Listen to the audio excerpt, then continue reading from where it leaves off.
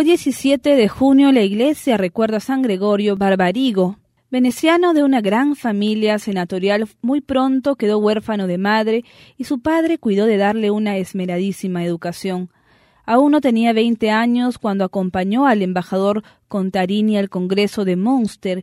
Allí conoció al nuncio de la Santa Sede, Fabio Chigi, quien influyó mucho en él.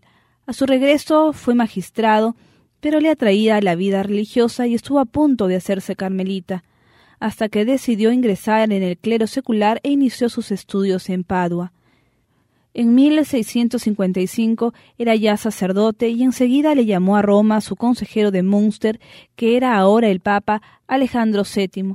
Nombrado obispo de Bérgamo, encontró una diócesis muy abandonada que transformó por completo con su ejemplo de austeridad, la fundación de un seminario y la solicitud con que atendía a su grey. Más tarde, siendo ya cardenal, pasó a obispo de Padua, lugar de proverbial relajación de costumbres, donde repitió en mayor escala la labor reformista inspirada en San Carlos Borromeo.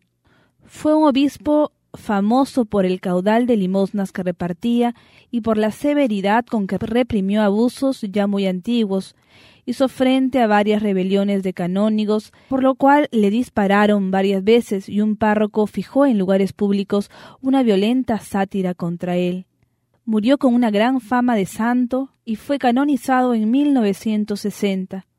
San Gregorio, ayúdanos a ser firmes en nuestra fe y a ser verdaderos cristianos tanto de palabra como de obra.